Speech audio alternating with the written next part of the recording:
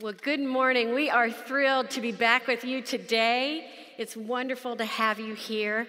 We do know as speakers that this is not a required chapel, so we are really thrilled you're here. We had a great day yesterday. We talked about God's love. I'm wearing my rubber band today to remind me of how much He loves me. And this really does remind me. It helped me remember that this morning. And then last night we had a service on the power of God and His Holy Spirit in our lives. And just an amazing time of worship at the altar. And I was blown away that when I dismissed in prayer and nobody moved. And then as some did start to leave, there were pockets all around the room of prayer happening. God is doing something amazing in this body of students at IWU. And we are just so thrilled to be a small part of that this week at Summit. Today we're going to continue with stories, What Will Be Yours? And we're going to talk about Gideon. We're in Judges 6. We're going to talk a little bit about his beginnings. So most of you probably know Gideon through laying out a fleece. He was also the 5th judge of Israel, and he was the one who had the army of 32,000, then God pared him down to just 300, and they still won. He was an amazing leader of this army. But we're going to look back at the beginning. How did it all start? Where did Gideon get going with all this? So we have to get a picture here of Israel, and they have been not following God for about 7 years. So God's just saying, I'm turning you over to the Midianites. They can have you for a while because you're just not listening to me. So the Midianites have come in, and they have just totally oppressed the people of Israel, absolutely invaded them. Now, we here in the United States really don't understand the concept of our homeland being invaded. We've just never had that. We haven't had people sweep in and we have to leave our homes and everything we know. We don't get that. Now, if you immigrated to this country, you may know it. I have a friend who is Jasmina. She is a Bosnian Muslim. And when she was 7 years old, she and her family had to flee Bosnia because the Serbian Christians were coming in and wiping the Muslims out. In fact, they recently had an anniversary of one entire village was destroyed. That's the kind of invasion I'm talking about here with Gideon and with the Midianites coming into Israel to where Gideon is living. They literally came in and pushed the Israelites up into the mountains. They would build shacks in the clefts of the rock or in caves. And that's how they would live. And then down here, their crops, they would just wipe out their crops. They'd kill all their livestock, even their donkeys and their sheep. Everything would just be destroyed. And the scripture says they'd swoop in with their own livestock in their tents, and they just look like locusts covering the land. So oppressive. So that's the scene we're in. And one day, an angel of the Lord appears to Gideon. He's a young man, and he is sitting there at that time, threshing wheat in a wine press.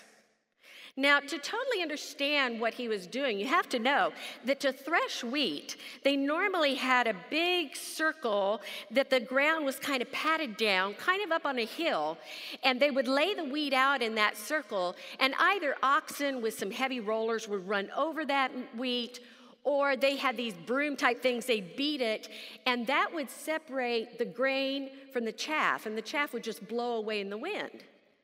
So knowing that he is at a wine press, threshing wheat inside of a wine press, tells us not only is he hiding this grain from the Midianites, because if they find it, they're going to destroy it, but he's also got to be pretty impoverished by now to have that little amount of wheat to be preparing for food.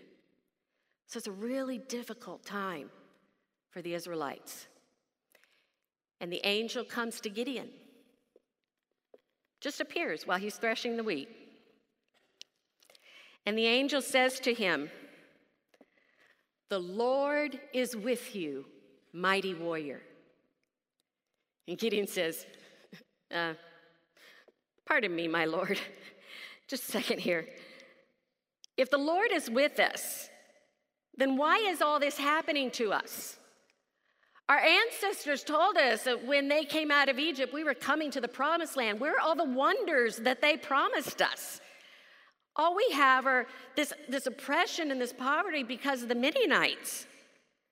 God, the Lord, has abandoned us and given us to them. What are you talking about?" I think this slide is on the screen here.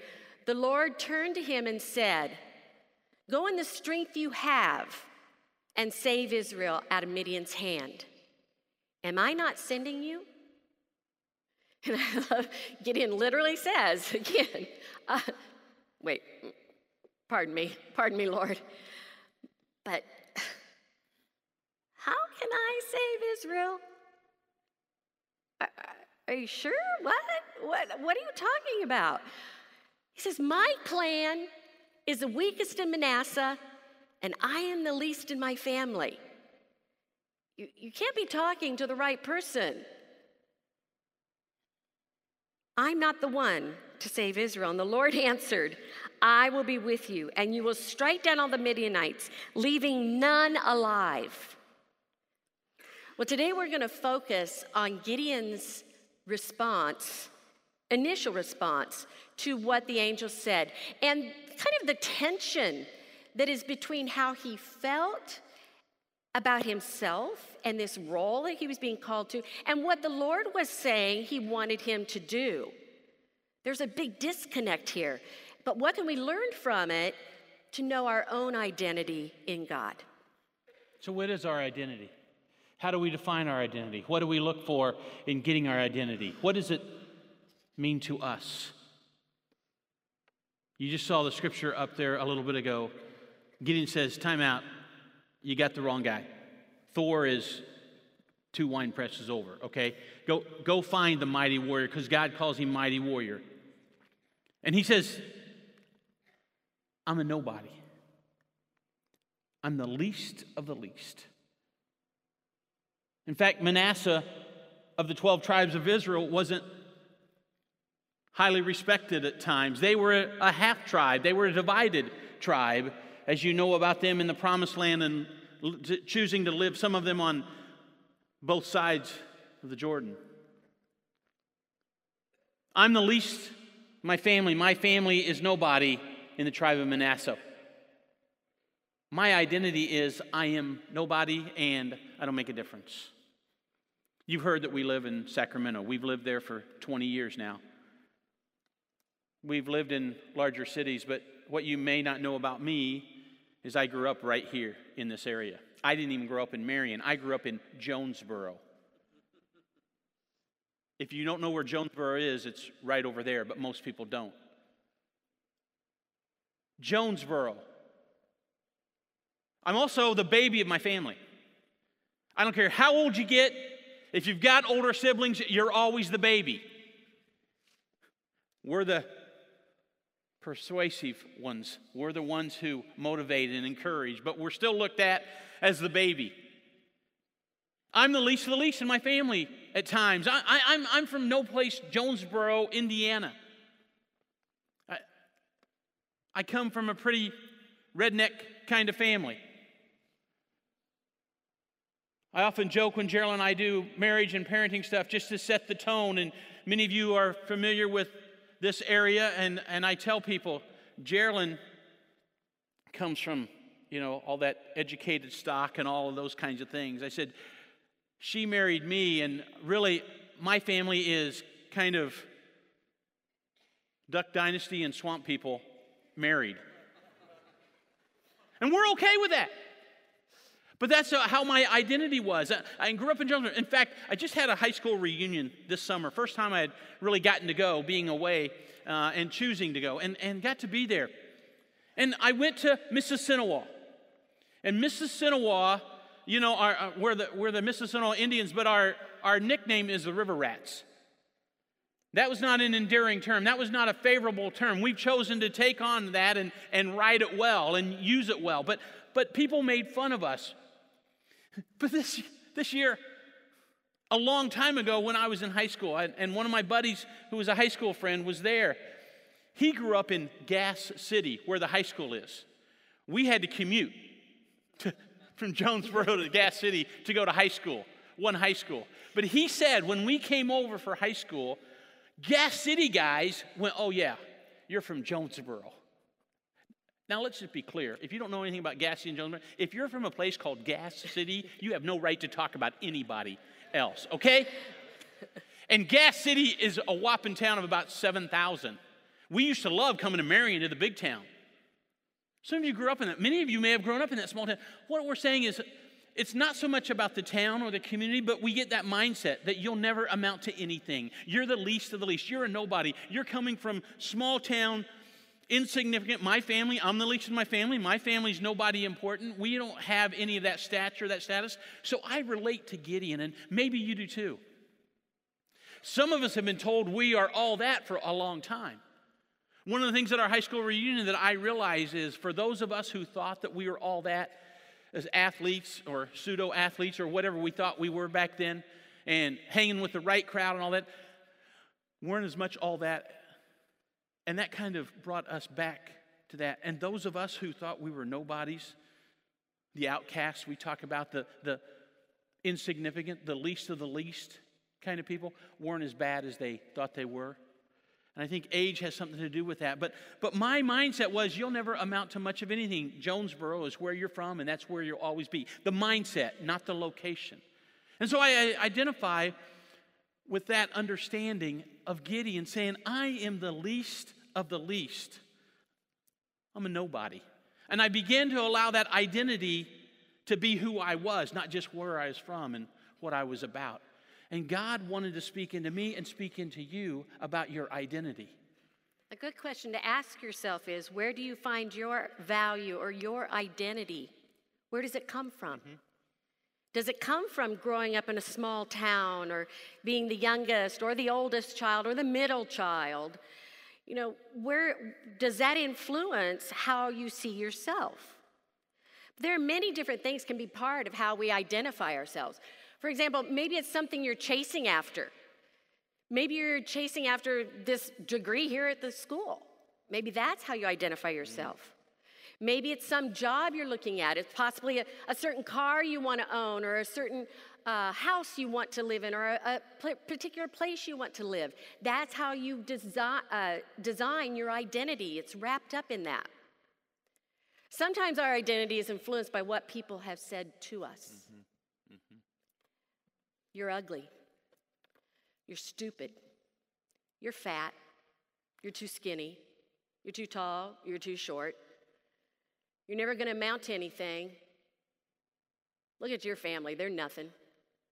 Words that can be hurtful, yet powerful, because we take them on as our identity. Sometimes those words are just in our heads. We actually create them. We start saying to ourselves, I can't do that. Mm-hmm. What? I could never do that. That's not possible. That's not me. It's not who I am. And we just keep having this self-talk that says who we think we are, and we start embracing that identity. Sometimes it's situations that we have no control over. Rape, divorce, poverty, abuse, neglect, abandonment. Those things may have been done to you, and they are horrible, and they need to be dealt with. But I'm telling you, they're not your identity. That's right. They are not who you are. But too often, we kind of want to turn them into this giant blanket and just wrap ourselves in those things. And even though it may be itchy and heavy and uncomfortable, it's still what we know. And we say, I'll just stay right here. This is who I am. That it's always been that way. I'll just stay right here. It's what I know. I'm okay.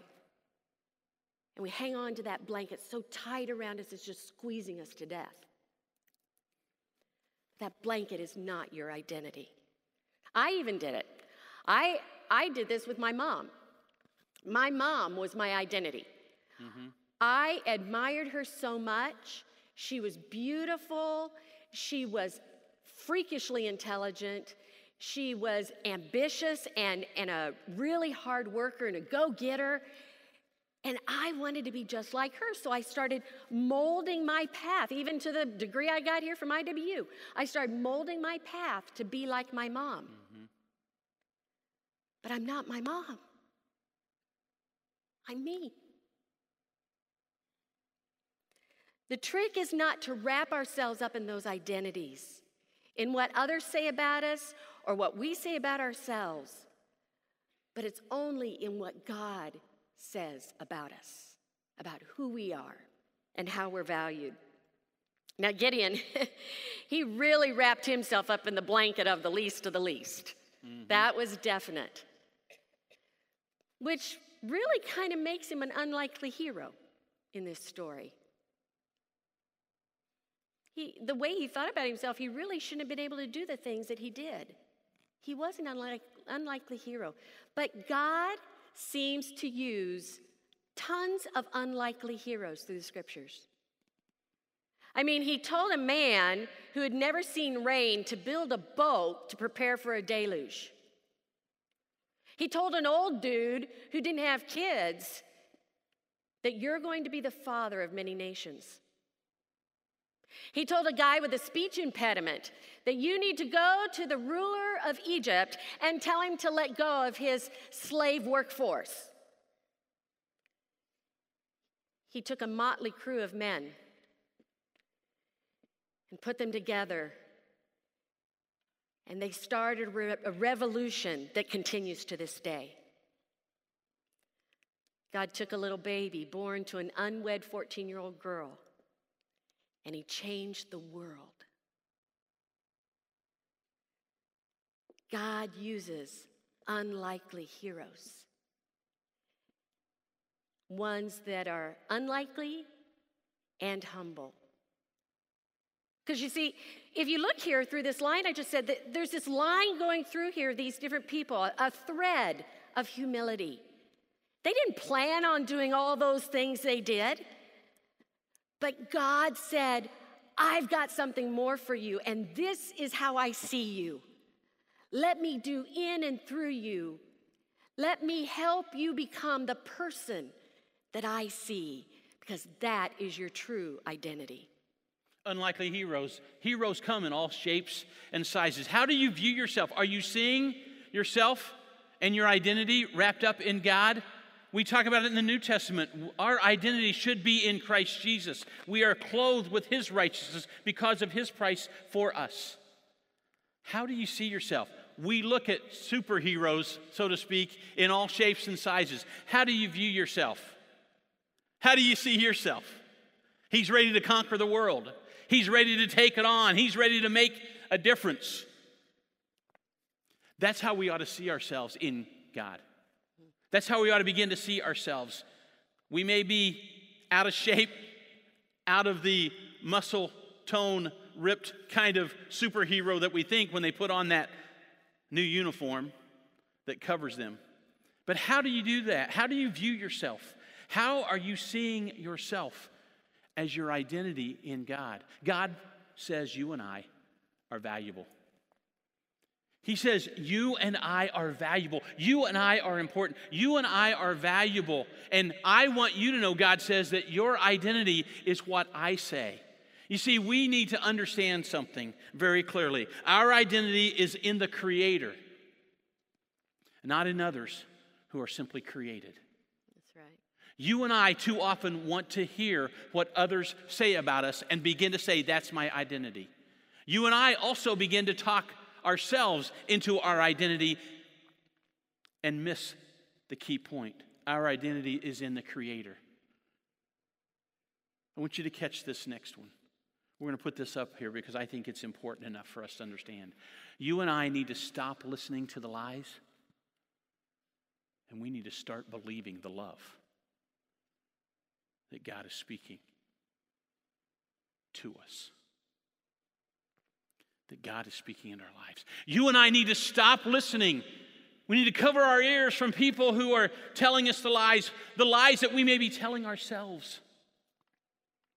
And we need to start believing the love. You see, your value isn't wrapped up in other people. Your value doesn't decrease based on someone's inability to see your worth. You and I need to begin to see our worth through Christ in what God has spoken to us. This summer, the 1st of August, a gentleman by the name of Josh Bonner, a graduate of Indiana Wesleyan, arrived on campus here in Marion. He had walked 1,100 miles for 2.5 months from Brooksville, Florida, because he found out a former classmate of his, Jason Helm, who is a missionary in Mozambique, needed $75,000 for treatment for cancer that he had. And he didn't have that kind of money or insurance to cover it. And God called Josh Bonner to go for a walk. To raise money to help Jason. So Josh set out in June to walk from Brooksville, Florida to Marion, Indiana. And about 2 hours into the walk, he almost gave up. He was dying. He had 90 pounds of stuff on his back, and it was humid and muggy in Florida, and he was ready to quit. He called his brother-in-law. His brother-in-law came, and he said, I'm done. Now, the irony is, the name of this walk is the Never Give Up Walk. He was ready to give up. I'm done. But his brother-in-law helped him unload some of the pack of things he didn't need. And he went on his way. He said, I can't give up. I can't give up. I got to keep going. And he made it. Raised $13,000 for Jason. Now, the thing is, Josh says, I was the last person that people would expect to do something like this. When I was in college, I was shy. I kept to myself. But God called me to do something bigger than that. Jason even said himself, I was a nobody. I was the least of the least, and yet God called me to do something, and God changed not only his calling and his purpose, but he really affected his identity. We're going to ask you a question. What name is God wanting to give you during this time? What name is God wanting you to give you? And how will his story for you be lived out? Will you be willing to say from this day forward, from this day on, my story will look like this? This is who God is calling me by name. When God says, mighty warrior, to Gideon, it changed Gideon. Judges 6:12 says, when the angel of the Lord appeared to Gideon, he said, the Lord is with you, mighty warrior. We've already talked about that, how so much of a non-mighty warrior Gideon was. What name is God wanting to give you?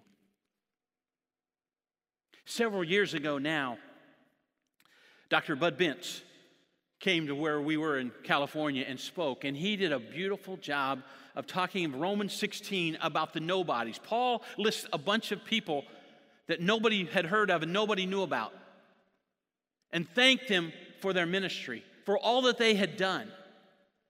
And it reminded me that many people may not know who you are.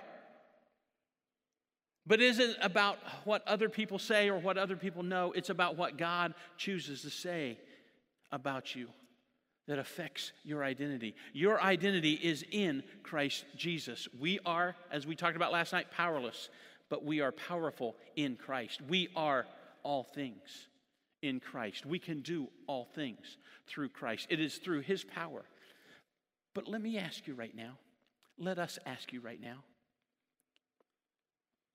what name is God wanting to give you to affect your identity, to transform your story, for you to share with others. You should have gotten a simple name tag when you came in. It says, "Hello, my name is." We don't even expect you to fill this out yet because we want you to pray about it and we want you to hear what God has to say. But here's the idea. Again, like the rubber band, very simple, very basic. But we hope that you will hear what God says. Maybe your name is Mighty Warrior for this season. Maybe you're at school and you need to hear, "You are smart." Maybe you need to hear, like all of us here, and if we all put it, it's great. But maybe we just need to put child.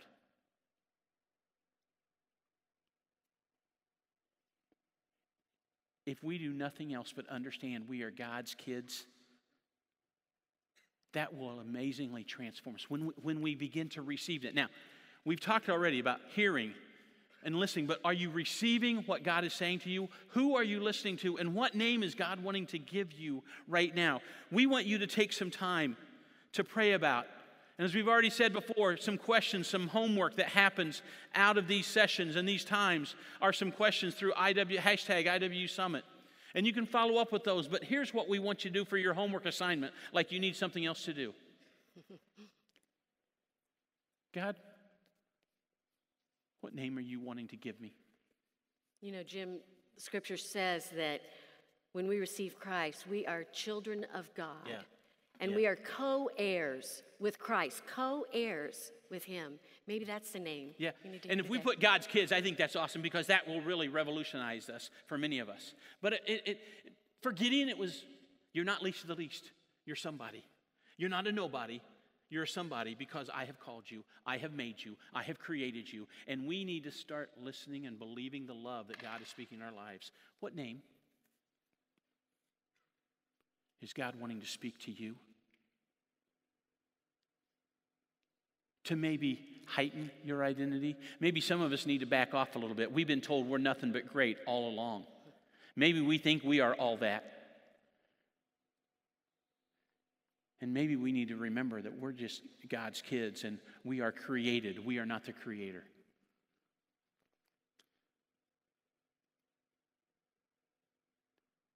Pray. Ask, God, what name do I need to hear? Because for so long, some of us have been told we're wonderful and we're great, and we need to get the pride out of there. Many of us, though, have been the least of the least and said, you're a nobody and you don't amount to anything. And we need to know that our identity is not in what others say, but what God says. What name is God wanting you to hear in this season of your life as He writes your story? Let's pray.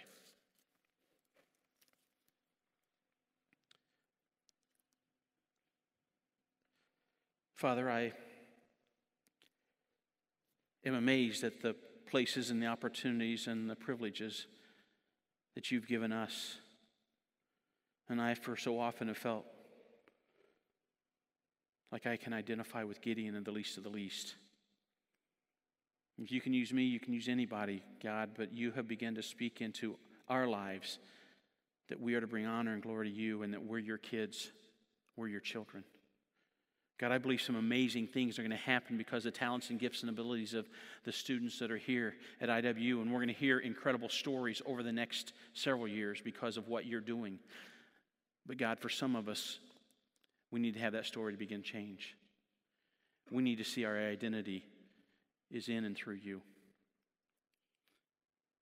So, Father, I pray for us this day, this week, that it would not simply be a name of Summit, but we would climb the mountaintop of experiencing you and see ourselves in a whole new way because of what you have done for us and the way you have created us and the way you have knit us together, the way you have made us.